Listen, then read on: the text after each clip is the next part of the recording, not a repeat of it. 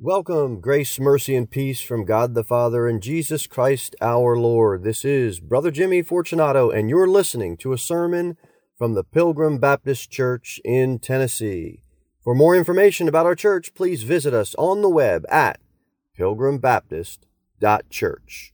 We're going to learn about the law. We're going to learn about how we get life. We're going to learn about the payment for sin. And we're going to start in Galatians chapter number 3. Galatians chapter number 3, and we're going to find out what would have happened if the law could have given life. In Galatians chapter 3 and verse number 21, look what the Bible says. Is the law then against the promises of God? God forbid. All of God's laws are right. All of His promises He keeps. There's nothing wrong with His law. There's nothing wrong with His promises. For if there had been a law given which could have given life, verily righteousness should have been by the law. Now, you and I both know we don't get righteousness by law keeping. But God shows us in Galatians chapter 3, if you could have gotten life by keeping the law, then you would not have needed the imputed righteousness of Christ Jesus. You could have gotten that righteousness through law keeping. But you and I both know that isn't the case. And God lays it out very plainly that if the law could have given life, then guess where we could have gotten righteousness? From keeping laws. But we don't get it from keeping laws. Why? Let's find the weakness. Go to Romans chapter number 8. Let's find the weakness on why the law was so weak. Romans chapter 8 and verse number 3. The Bible says, "For what the law could not do," check it out, "in that it was weak through the flesh." You just try to keep laws. We make rules and we make up our own laws and we can't even keep them, let alone all of the laws and all of the commandments that God has given. If you're a parent or grandparent, you know you give your kids rules to keep, and you see it play out every day. They can't keep all of the rules or laws, and they won't ever be able to. God sending His own Son in the likeness of sinful flesh, and for sin, condemned sin in the flesh, that the righteousness of the law might be fulfilled in us who walk not after the flesh, but after the Spirit. Why was the law weak? Because of the flesh. It was weak through the flesh. Our flesh, well, it's no good thing. We can't keep the law. As much as we try, we're weak through the flesh. Acts chapter 15.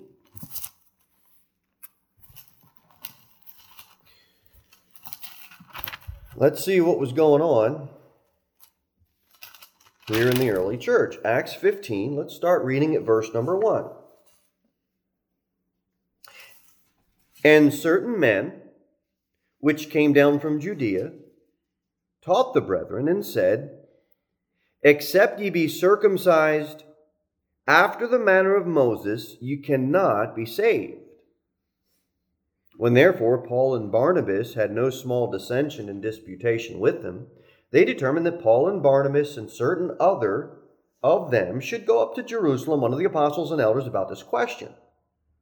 And being brought on their way by the church, they passed through Phoenix and Samaria, declaring the conversion of the Gentiles, and they caused great joy unto all the brethren.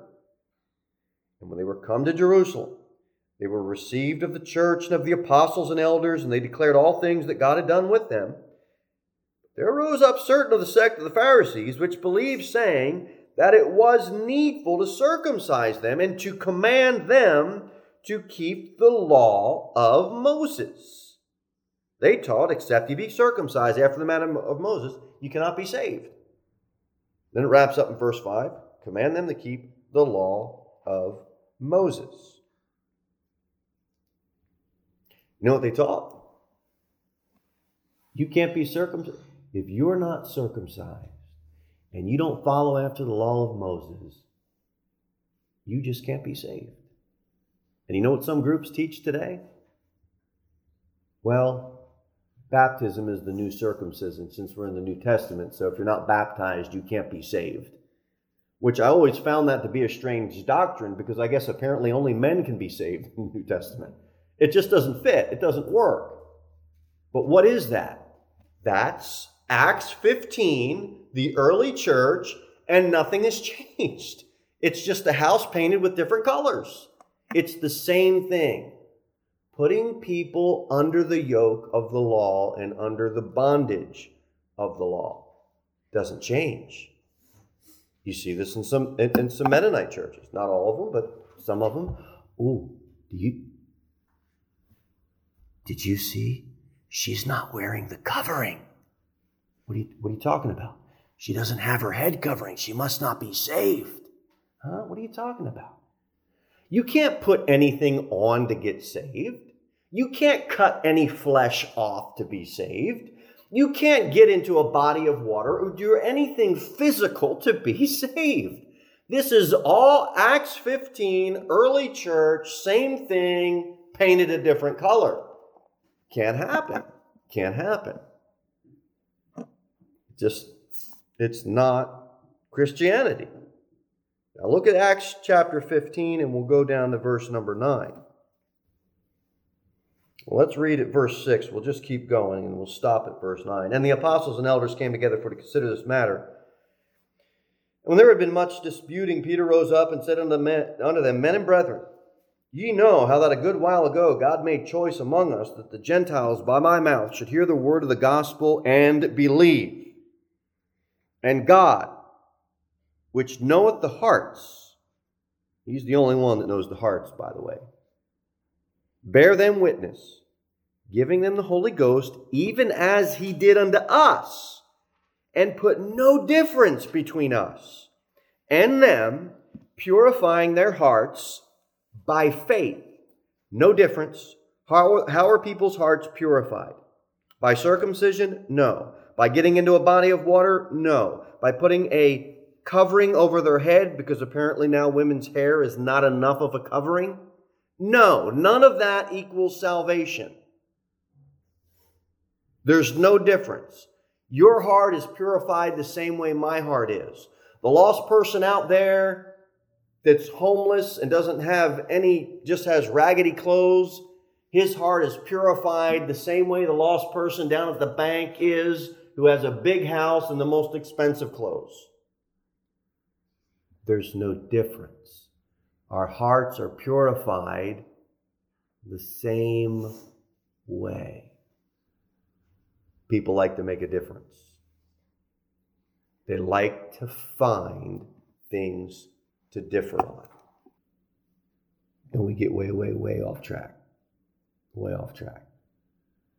Are there differences? There are. But when it comes to salvation, there is no difference. Talking to a pastor just last week. Problems arise in all ministries of all stripes. But he had a guy that came in, and he's got to find a difference. And he's got to call out a lady that has no sleeves on her dress. Because apparently, worshiping God, singing praise to God, learning the Bible, and fellowshipping with other Christians isn't enough of a blessing for people. They have to point out all of this stuff because they got to find a difference. Because they just have to present them and their family as the spiritual ones of the church.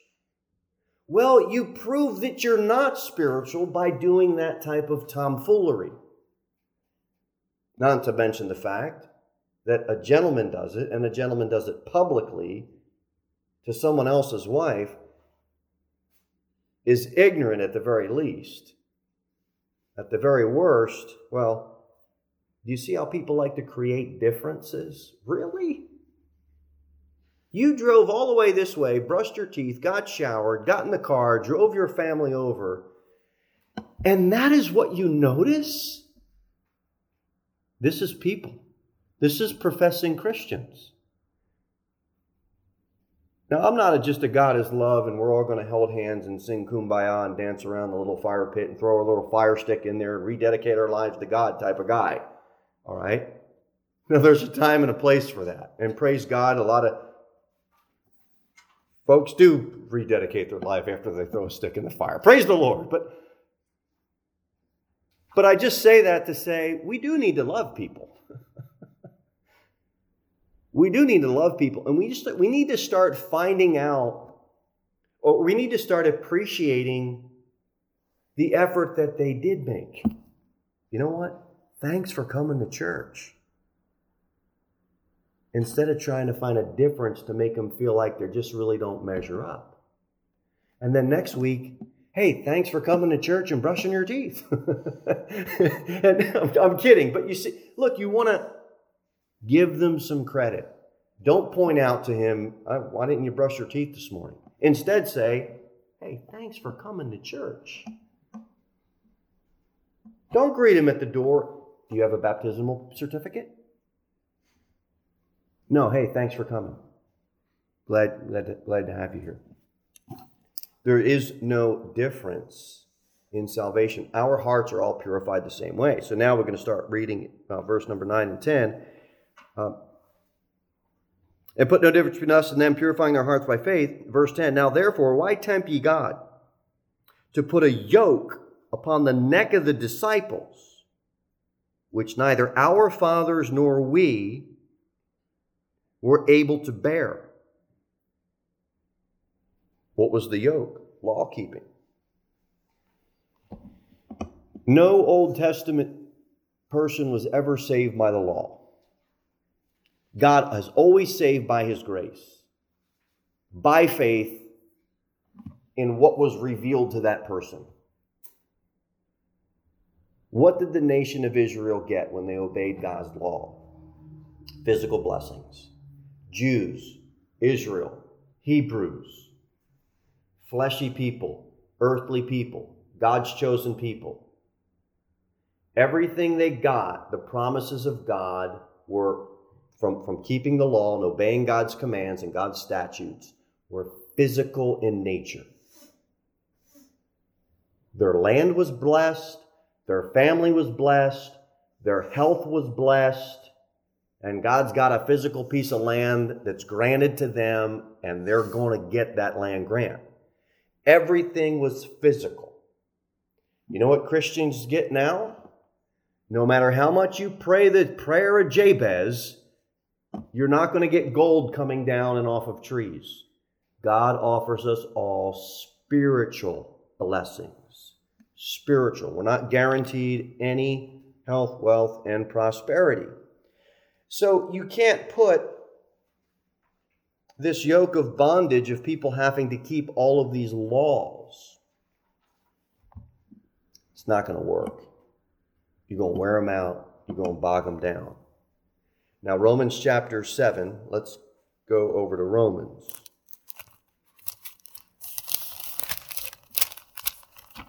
Should we still use the law? Romans chapter 7 gives us the answer. Let's just read the Bible and try to just obey what it says in its context, obviously. Should we still use the law? Okay, verse 7 of Romans 7. What shall we say then? Is the law sin? God forbid. Nay, I had not known sin but by the law. For I had not known lust, except the law had said, thou shalt not covet. Now, a couple of things on this. Number one, lust isn't just some half-naked lady on a billboard trying to sell cigarettes or beer or dance halls or whatever it is. Lust is coveting. You look at something, you don't have it, you desire it. God says that's lust. That's lust. We have all types of lust issues because people see things and they got to have it. But look at else we see. Is the law sin? God forbid. Of course it's not. I had not known sin but by the law. We need to use the law. But we can't use the law to put people under more bondage and in more of a yoke. If they don't know Christ as their Savior, they're condemned already. They're already under the bondage of sin. They're already yoked with sin. So if we tell them that they need to keep laws now to be saved, we just tightened the bonds. We just made the yoke heavier. Because they're going to find out soon enough that they can't keep the law. And they're going to find out all of these tricky ways to try to convince people that they actually are good at law keeping. So what do we do with the law? We use it as a mirror so that they can see themselves for who they are, a sinner before a holy God, an unrighteous man or woman before a righteous God. And they should feel the weight of that. And then you show them what God did. He bore your sin on the cross. And in the flesh, He was the only one that was able to keep it for you and I. Use the law so that they can see their need for a Savior. But don't use the law to tell them they have to keep the law to be saved. Use the law to show them that they need a Savior and cannot keep it. Galatians, let's go back there, chapter 2.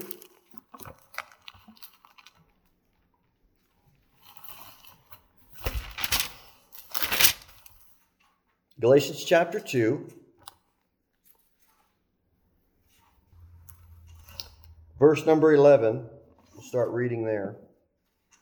But when Peter was come to Antioch, I withstood him to the face, because he was to be blamed. For before that certain came from James, he did eat with the Gentiles. But when they were come, he withdrew and separated himself, fearing them which were of the circumcision.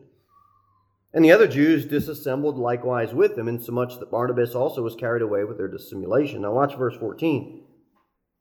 But when I saw that they walked not uprightly according to the truth of the gospel, I said unto Peter before them all, if thou, being a Jew, livest after the manner of the Gentiles, and not as do the Jews, why compellest thou the Gentiles to live as do the Jews?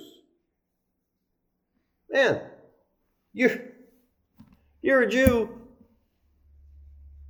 living as do the Gentiles, and you're trying to get the Gentiles and convince them they should be living under the law. It just doesn't work. It doesn't mend itself together. And then he goes on to say, we who are Jews by nature and not sinners of the Gentiles, and this is a key verse 16. If a church doesn't teach verse 16, it's not a New Testament church. You can disagree on end times. People do. You can disagree on music. People do. You can disagree on conservative dress, modest dress. People do. You can disagree on a lot of things, but you can't be a New Testament church and disagree with this verse right here, because you would not be a New Testament Christian church. Knowing that a man is not justified by the works of the law, but by the faith of Jesus Christ. Even we have believed in Jesus Christ, that we might be justified by the faith of Christ, and not by the works of the law. For by the works of the law shall no flesh be justified. That is a key doctrinal verse that there must be agreement on for someone to be saved. You cannot be saved by the law. You cannot be saved by law keeping. You're only justified by faith of Christ and not by the works of the law. They have to know this and they have to teach this. Galatians 3. We're going to find that the same problem in Galatia is the same problem that we have today. Galatians chapter 3, verse number 1 will start off. O foolish Galatians, who hath bewitched you, that you should not obey the truth, before whose eyes Jesus Christ hath been evidently set forth, crucified among you? This only would I learn of you, received ye the Spirit by the works of the law, or by the hearing of faith? Are ye so foolish? Having begun in the Spirit, are ye now made perfect by the flesh? Foolish stuff. You mean to tell me that God saved you by His grace? You put your full faith and trust in what He did for you, and now in the flesh you're going to somehow make yourself right? Not going to happen. You're not made perfect in the flesh. Your flesh, by keeping laws, cannot make you perfect. Never has, never will, prior to salvation, after salvation. Having begun in the Spirit, are you now made perfect by the flesh? No, you're not.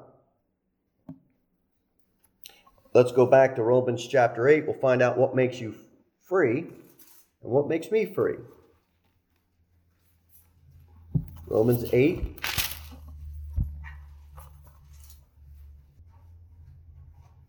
Verse 1. There is therefore now no condemnation to them which are in Christ. That's a powerful verse. I got saved 19 years ago. I trusted Christ and His merit, not on any of the merits of penance or sacrificial works that I have done. And I trust Christ as my Savior. And I got saved. I got born again. But you know what I continued to do?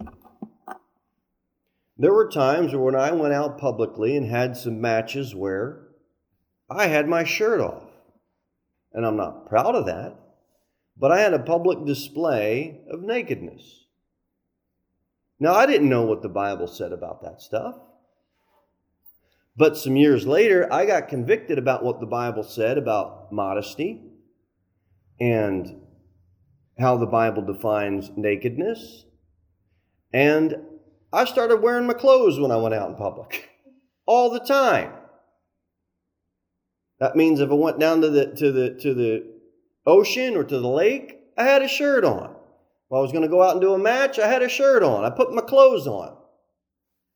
Now, let me ask you a question. 19 years ago, when I got saved, I didn't know any of that stuff.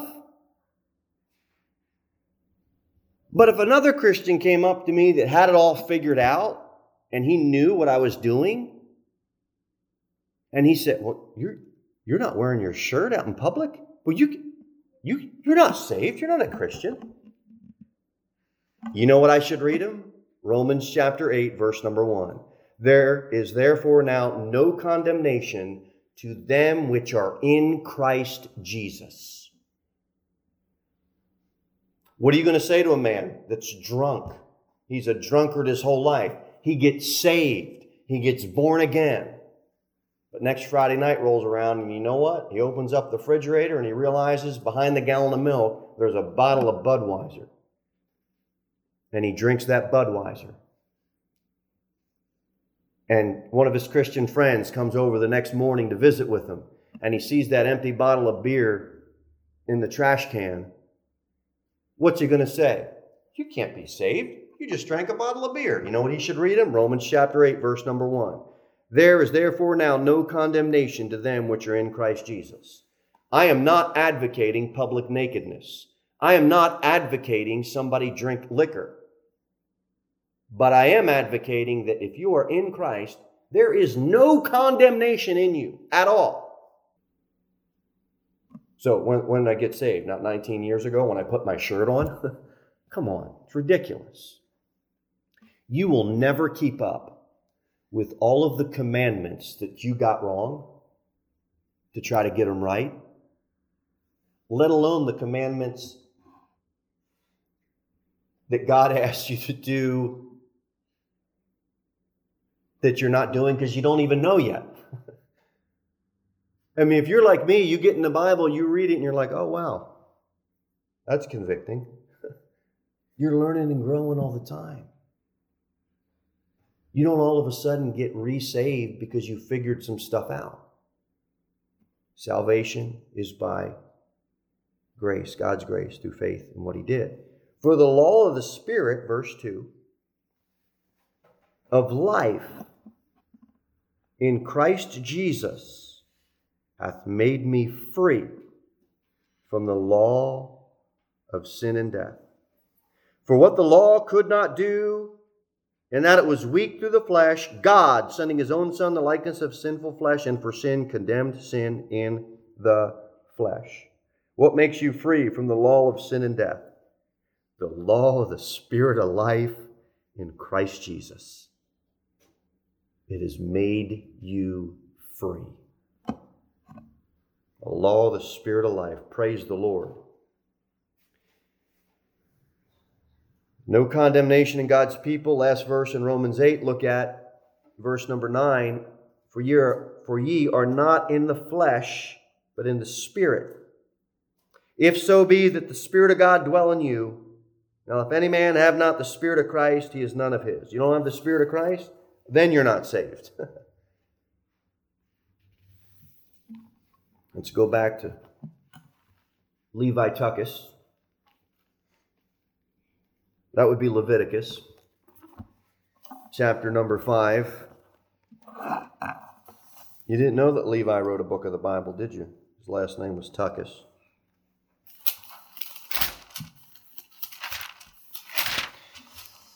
Leviticus chapter 5, let's see. Verse number 5. And it shall be, Leviticus 5:5, when he shall be guilty in one of these things, that he shall confess that he hath sinned in that thing, and he shall bring his trespass offering unto the Lord for his sin, which he hath sinned, a female from the flock, a lamb or a kid of the goats, for a sin offering. And the priest shall make an atonement for him concerning his sin. You sin, you're going to bring something. That something is going to be offered by a priest for your sin. Now go over to Hebrews chapter 7, and we're going to close.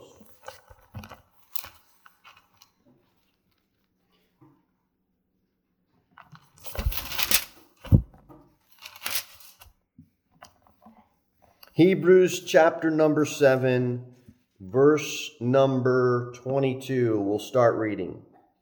Watch how Jesus fulfills all the offerings. Every single Old Testament offering is fulfilled by Christ Jesus the Lord. By so much, verse number 22 of chapter 7, was Jesus made a surety of a better testament.